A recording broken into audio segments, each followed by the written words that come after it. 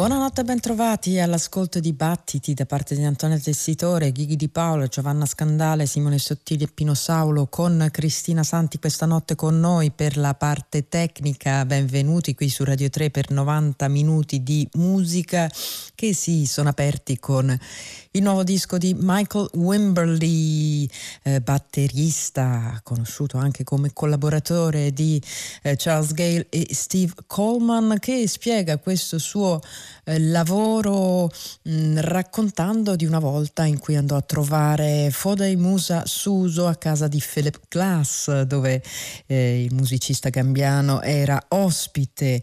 Racconta Wimberly, Glass stava lavorando su una composizione, allora Fodej mi portò al piano di sotto per suonare la cora per me, e quindi io potevo sentire Glass sopra di me e Fodej proprio di fronte a me, e è inutile che dica che ero proprio al settimo cielo.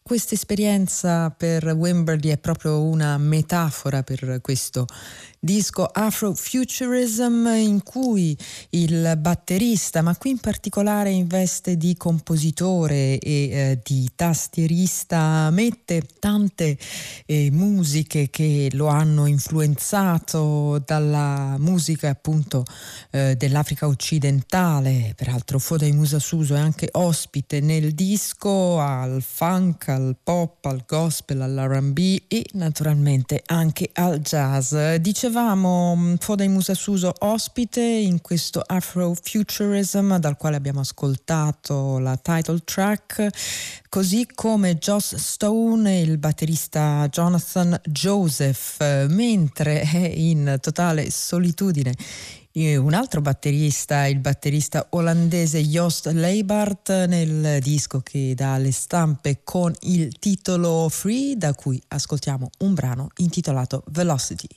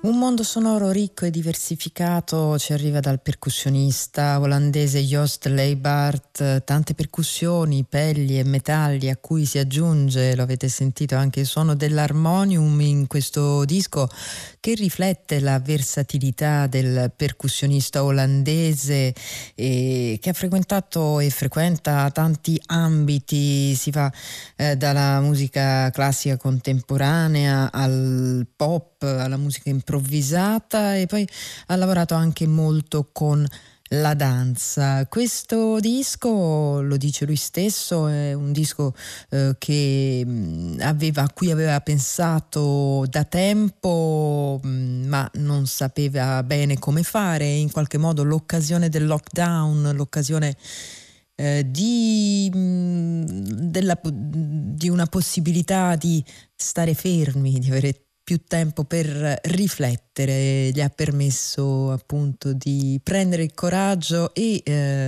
realizzare questo progetto per sole percussioni, disco dal quale abbiamo ascoltato Velocity e che si intitola Free.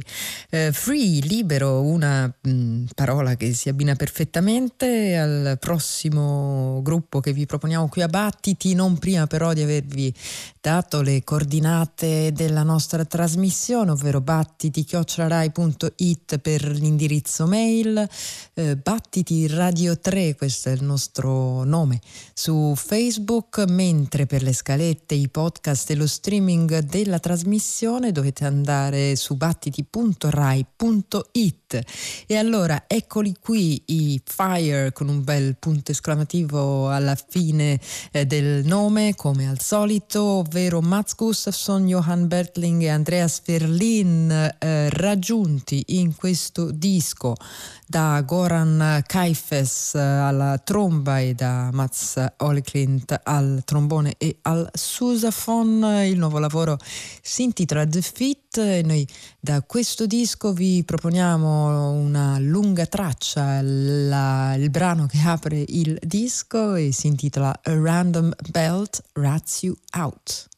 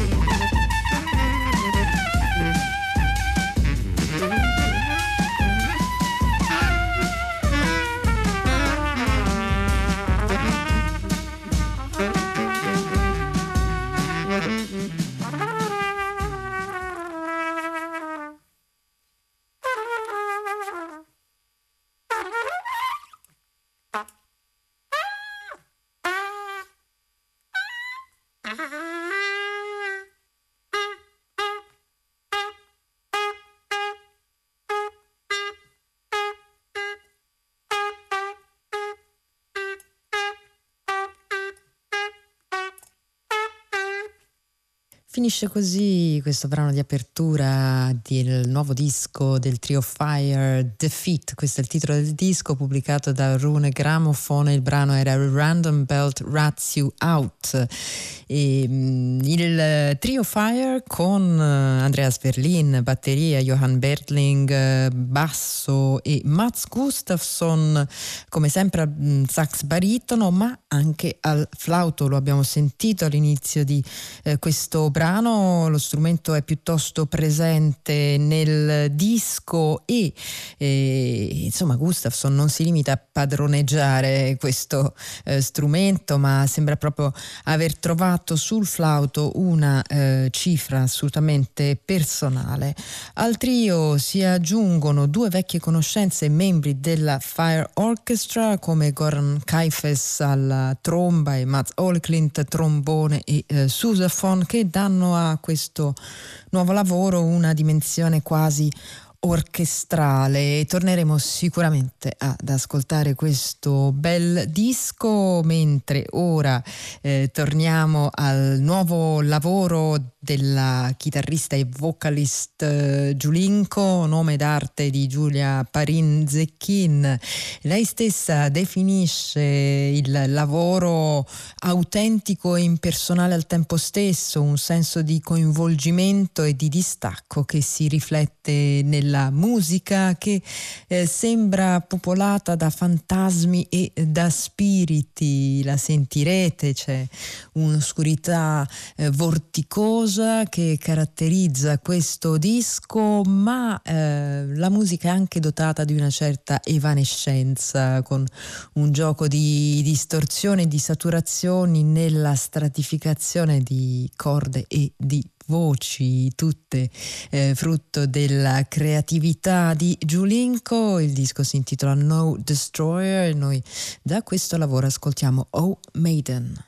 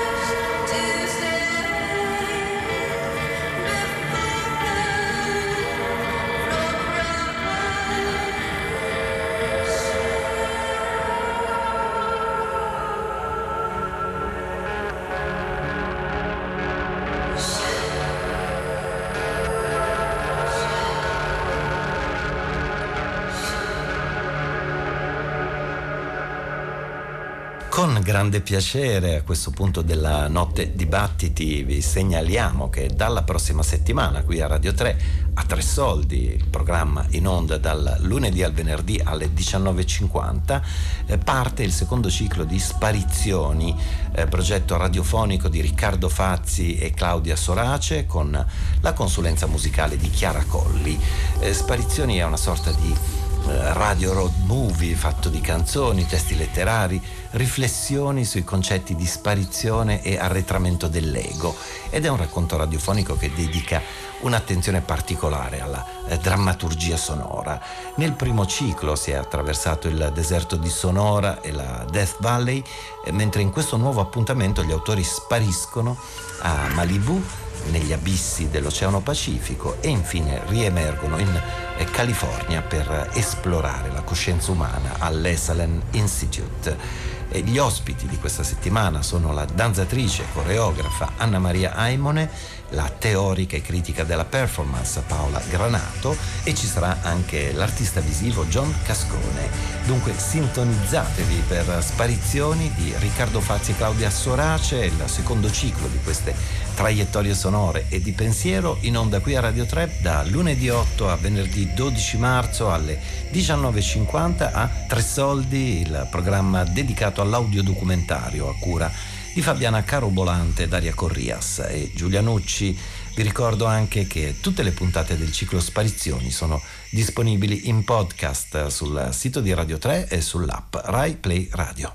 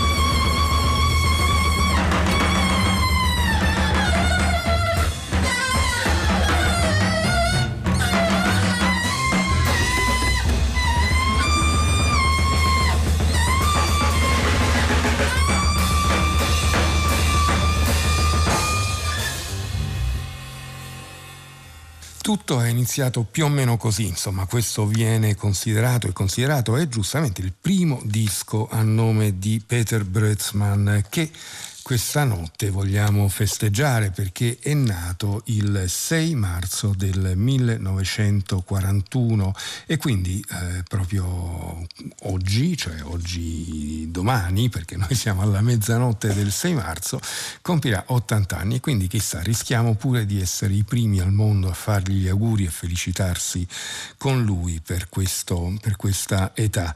Peter Brötzmann, uno dei nomi più importanti, noti, ma anche controversi dell'avanguardia europea e più in generale dell'avanguardia musicale del secolo passato, ma anche di questo, visto che negli ultimi 20 anni ha realizzato molte incisioni interessanti, molte incisioni di rilievo, ha soprattutto dato vita a nuove formazioni e ha lavorato anche con musicisti più giovani.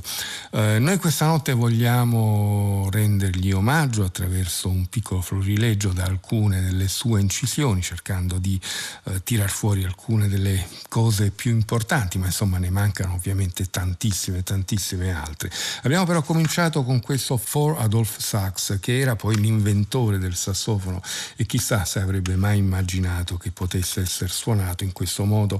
Con Peter Brötzmann nel giugno del 1967 erano Sven Åke Johansson alla batteria e Peter Kowalt al contrabbasso. Una foto li ritrae nella copertina interna di questa bellissima riedizione pubblicata dalla Atavistic, tutti e tre con cappotti impermeabili, Kowalt bellissimo nei suoi baffi, Brötzmann con la stessa faccia, la stessa espressione che anche adesso tra il sarcastico e il beffardo e forse un po' più in carne rispetto adesso.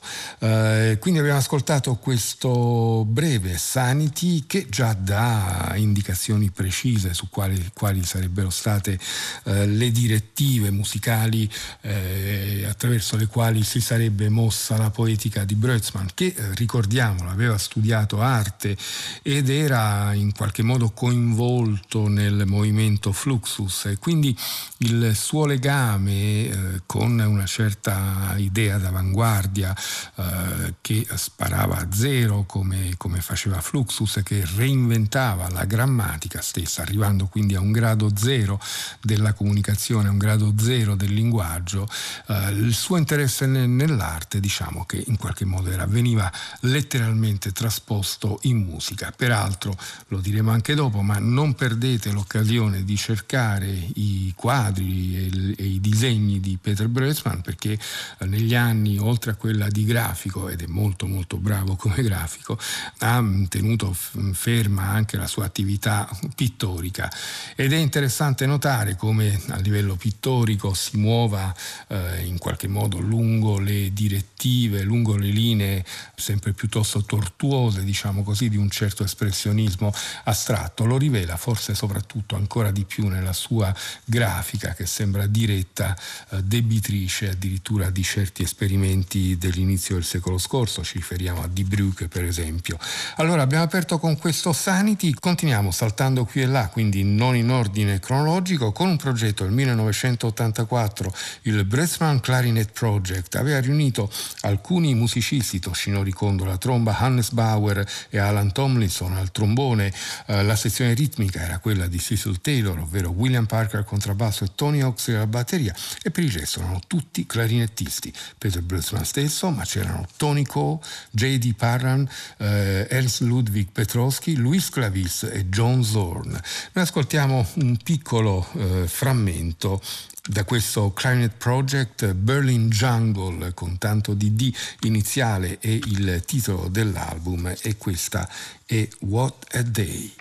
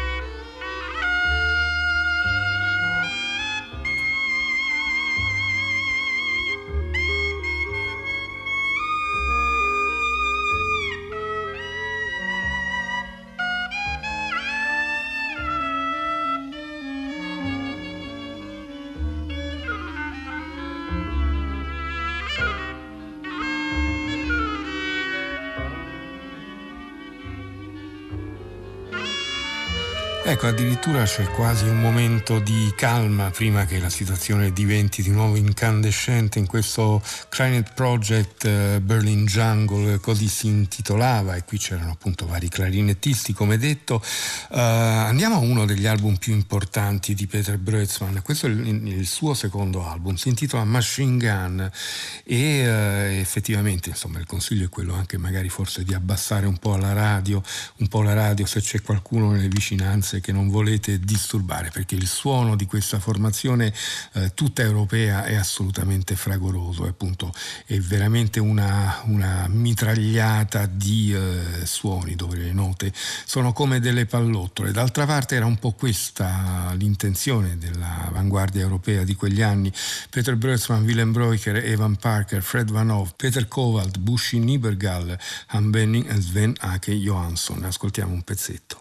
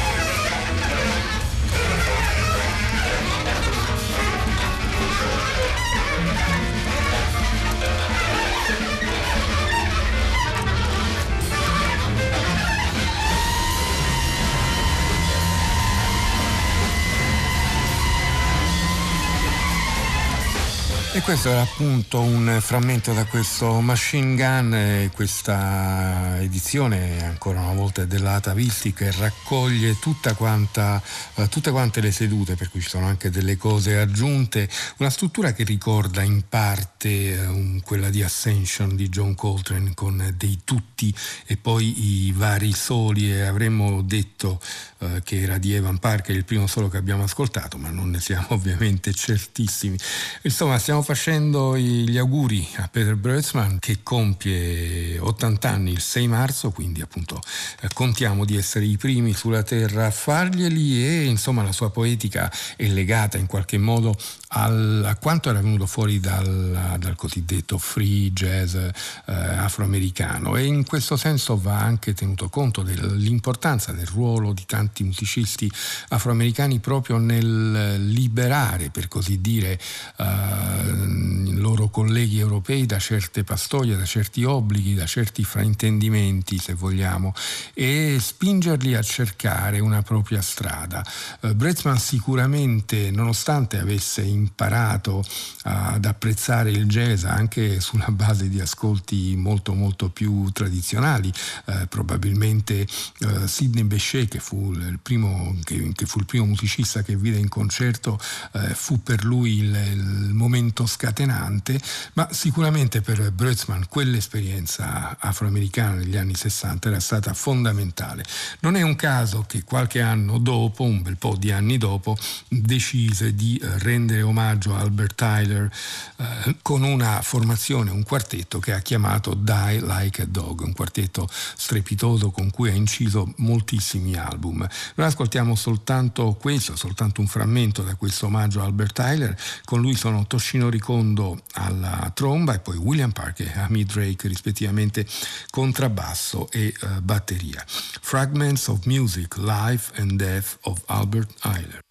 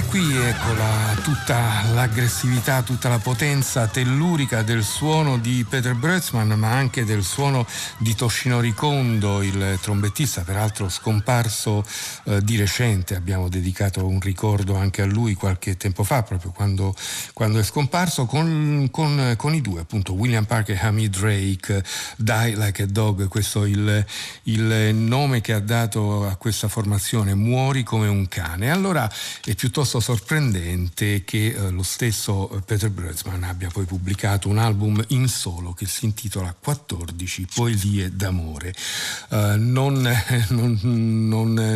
Forse non ce lo si aspettava, insomma, da un personaggio che ha sempre dichiarato la sua poetica in questa maniera così urlata, così forte, così prepotente, ma in realtà ovviamente anche lui è capace di tonalità più morbide. Questo è un album dedicato a Kenneth Patchen, che probabilmente è il suo poeta preferito, ne parleremo anche con il prossimo ascolto. Il primo brano è intitolato Numero 1, ma in realtà si tratta di una interpretazione di Lonely Woman di Ornette Coleman.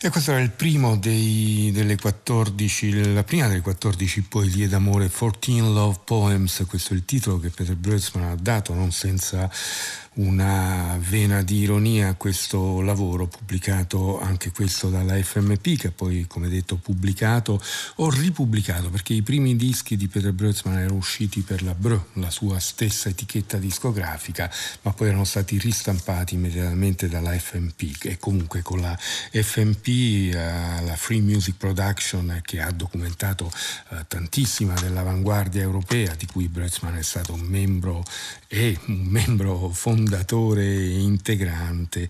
Dicevo, appunto, questa etichetta ha pubblicato molti dei suoi lavori. L'amore per Kenneth Patchen è evidente anche in un altro lavoro che Peter Brötzmann ha dedicato al poeta e scrittore americano, alla testa del suo Tentet, questa mega formazione con cui anche ha inciso diversi dischi, una formazione che si muove tra Europa e America, con molti musicisti giovani, più giovani evidentemente quando avevano iniziato, adesso anche loro iniziano ad avere una certa età. Trovavamo dentro Mats Gustafsson e Ken Vandermark ai sassofoni, ai clarinetti, c'era Joe McPhee, tromba e sax contralto, Jay Bishop al trombone, Fred Lomberg-Holm al violoncello, Ken Kessler al contrabbasso, la voce di Mike Person in questo caso, e poi alle batterie Paul Nielsen-Love e Michael Zerang. Questo album si intitola B-Music Night, proprio come una delle più belle e più note poesie di Kenneth Patchen, e non è un mistero per molti quando una decina d'anni fa organizzammo in collaborazione con l'Auditorium Parco della Musica di Roma il festival, la rassegna B-Music Night, avevamo in testa proprio questa cosa qua. Allora, noi da questo B-Music Night, a nome del Peter Brötzmann Chicago Tentet, ascoltiamo la terza parte.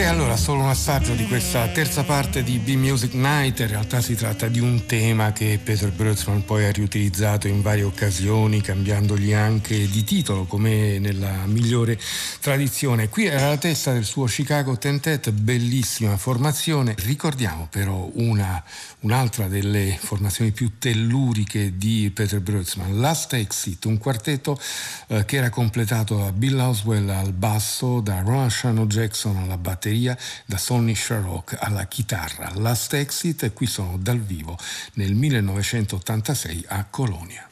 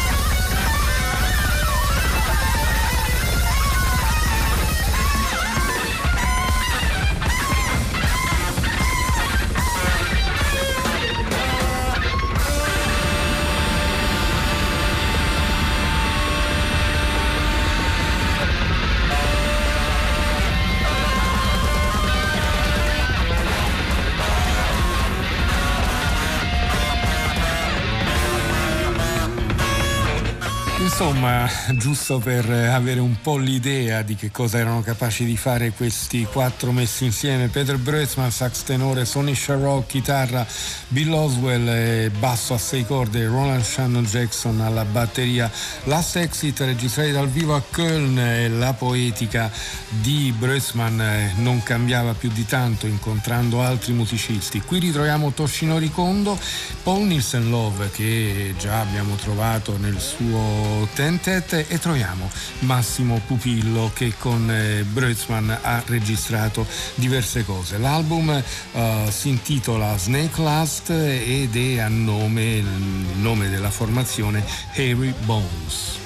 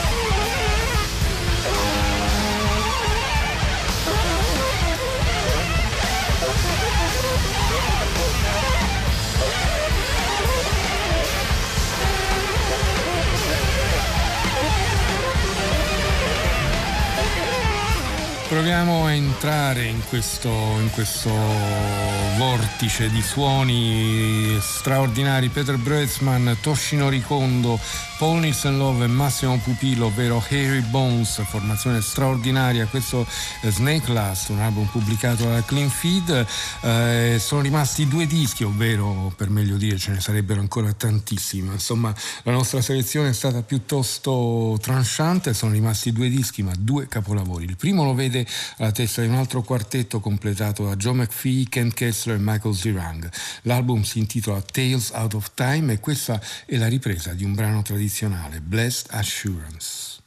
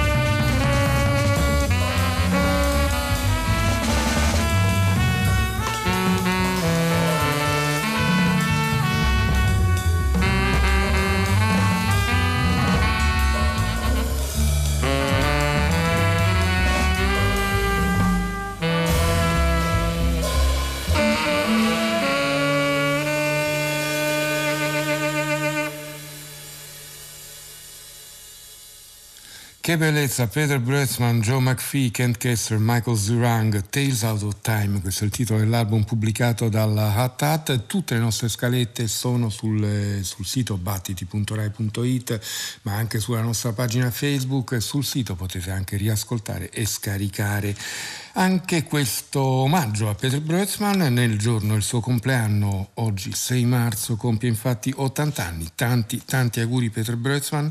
L'ultimo ascolto viene da un disco a me tra i più cari di Brötzmann, un trio che lo vede insieme a Fred Hopkins al contrabbasso e Rashid Ali alla batteria. Songlines è il titolo di questo lavoro, pubblicato dalla FMP e inciso nel 1991. La traccia che ascoltiamo si intitola Two Birds in a Feather.